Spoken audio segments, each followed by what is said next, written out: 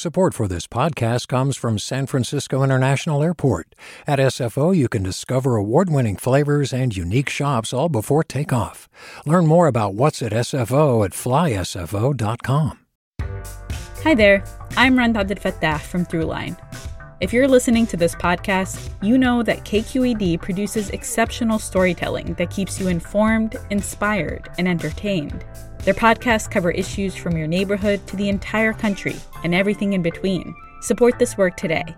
You can help us continue to bring quality podcasts to your ears. Just head to donate.kqed.org/podcast. That's donate.kqed.org/podcast. From KQED. Good morning. This is the California Report. I'm Madi Bolaños in San Francisco. Facing a massive housing shortage, state leaders are mandating California cities plan for 2.5 million new homes and apartments by 2031. Central to this effort is not just how much to build, but where. New rules require cities to locate affordable housing in single-family neighborhoods as a way to combat decades of racial segregation. But residents in some California cities are pushing back. KQED's Erin Baldassari has this story from Menlo Park. In Nicole Cesari's neighborhood, Halloween decorations are on full display. Our neighborhood is like the Halloween neighborhood. She lives in Suburban Park. We take a short walk from her home to the site of a former elementary school. So here it is. We're looking at what is the old flood school site. It's a vacant lot that's flanked on two sides by rows of single-family homes. People would go in here and light off fireworks and let their dogs run around. So she and her neighbors were excited when earlier this year, the Ravenswood City School District proposed building affordable teacher housing here. That is, until they learned how big it would be. 4 stories tall with 90 units. They tried to negotiate with the city council to reduce the size of the project. It's about density and how to make it work with the neighborhood so that it's not going to create a ton of traffic that makes it dangerous for the kids playing in the street every single day. They couldn't reach an agreement. So she started gathering signatures and got an initiative on the ballot this November. It would require a vote for any changes to what can be built in single-family neighborhoods like Suburban Park. Jhabvala says the goal is to make it harder to build apartments there. But opponents say that will only worsen racial inequities in the city. When we go over the overpass, there's such a distinct difference between the Bellhaven neighborhood and the rest of Menlo Park. Pam Jones is a longtime resident of Bellhaven, which is separated from Suburban Park by Highway 101. When the two neighborhoods were first built, Suburban Park had racial covenants prohibiting people of color from living there. Real estate agents steered black families to Bellhaven instead. Today, it's the most diverse neighborhood in the city, with large populations of Latinx and Asian residents. And though Suburban Park has remained relatively unchanged in the past 20 years, Bellhaven has borne the brunt of the city's explosive tech industry growth, fueled by Facebook. I felt like one day I went to work, and then I came home, and there were these apartments. In 2016, city officials planned for nearly all of its new office and housing growth to be placed here. 4 million square feet of commercial development and 5,500 new housing units. Much of that construction is underway. It's challenging because of the noise, and then a sense of, well, you don't have any place else to put it, so you're dumping it on us.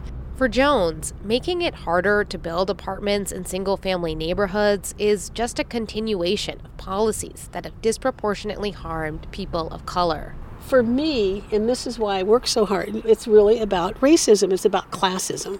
Whenever you say, you're going to change my neighborhood, you're going to blight my neighborhood, you are talking about people of color. If it's approved, Menlo Park officials have said that in the long term, the ballot measure could make it harder to reverse racial segregation in housing. For the first time, cities up and down California have to demonstrate how they'll do that in their housing element. That's a blueprint the state requires every 8 years, showing how cities will meet their housing goals.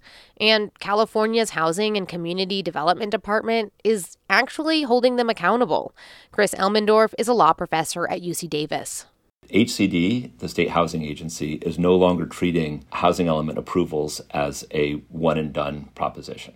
HCD is instead treating the housing elements as an 8-year contract. If cities break that contract, they face some real consequences. They could lose state funding, face lawsuits, and developers could introduce large housing projects. Neighborhood groups that are trying to wrest back control may end up undermining the very objective that they hope to pursue. Cities like Encinitas that have passed measures similar to what is being proposed in Menlo Park are finding those restrictions increasingly at odds with new state housing law, and in some cases are ignoring them altogether. Elmendorf says the lesson there is the voters can't exempt themselves from that law. Whatever happens in Menlo Park, Jones and Cesari do agree on one point.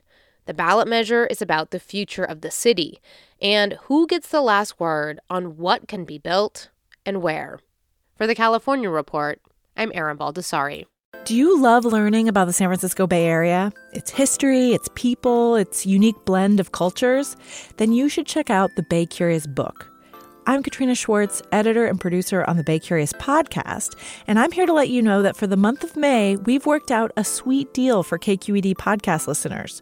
Right now, you can get the Bay Curious ebook for $1.99. That's right, $1.99.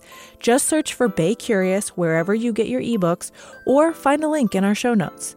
This offer does expire at the end of the month, though, so you'll want to act on it fast. Happy reading!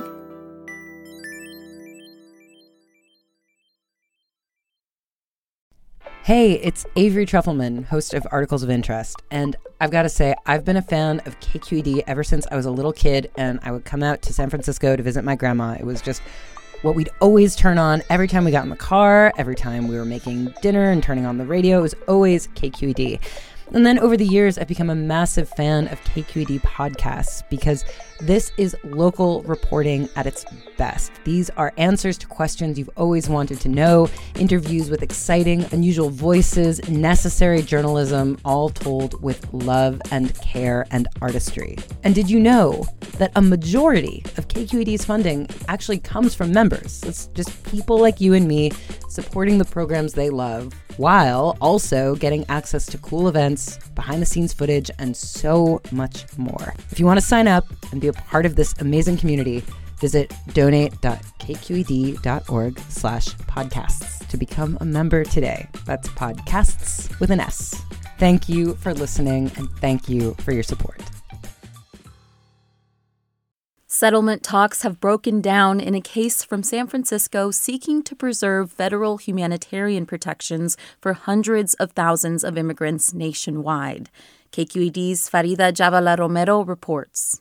U.S. citizen Krista Ramos was only 14 when she became the lead plaintiff in a lawsuit against the Trump administration, which took steps to end the protections that allowed Ramos's mom and more than 260,000 others to legally live and work in the U.S. Now she's 18 and a freshman at the University of San Francisco. Our families are more vulnerable than ever, and we need action from President Biden. As a candidate, Biden said Trump-era terminations of temporary protected status for people who can't return safely to their home countries were a, quote, recipe for disaster.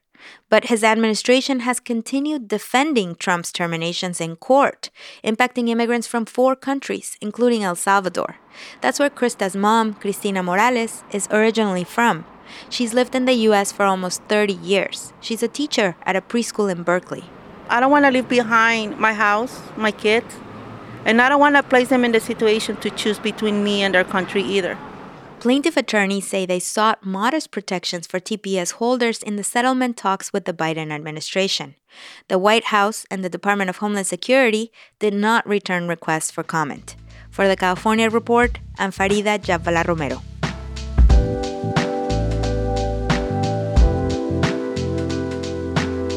And that's the California Report for Thursday, October 27th. We're a production of KQED Public Radio. I'm your host, Madi Bolaños. Thanks for listening and have a great day. Support for the California Report comes from the Wesley Foundation, recognizing young social entrepreneurs through the Wesley Prize for Young Innovators of California. Information about how to apply is available at wesley.org. Personal Capital, providing people with financial tools like the Retirement Planner to help them achieve their financial goals. Personalcapital.com. and Eric and Wendy Schmidt, whose philanthropy includes Schmidt Ocean Institute. Coming this fall, the launch of research vessel Falkor 2, advancing the frontiers of ocean science and exploration, on the web at schmidtocean.org. Hi, I'm Sasha Koka, host of the California Report magazine. Every week, we bring you stories about what connects us in the giant, diverse Golden State. Because what happens in California changes the world. I love this place. We were once seen as like the place to be, California. The land of milk and honey. That's where you go to Sunshine State, but we just have challenges right now. KQED's California Report magazine. New episodes drop every Friday, wherever you get your podcasts. Hey there, this is Brittany Luce from NPR's It's Been a Minute. KQED's podcasts like The Bay, Bay Curious, Mind Shift, Right Nowish, and more all tell the stories of the Bay and beyond with reliable, human-centered journalism. They aim to inspire, make you think, entertain, and expand your understanding of the place you call home. Here's how you can support podcasting at KQED. Showing your support is easy, and you can join Brittany in supporting KQED Podcast too at donate.kqed.org/podcast. That's donate.kqed.org/podcast.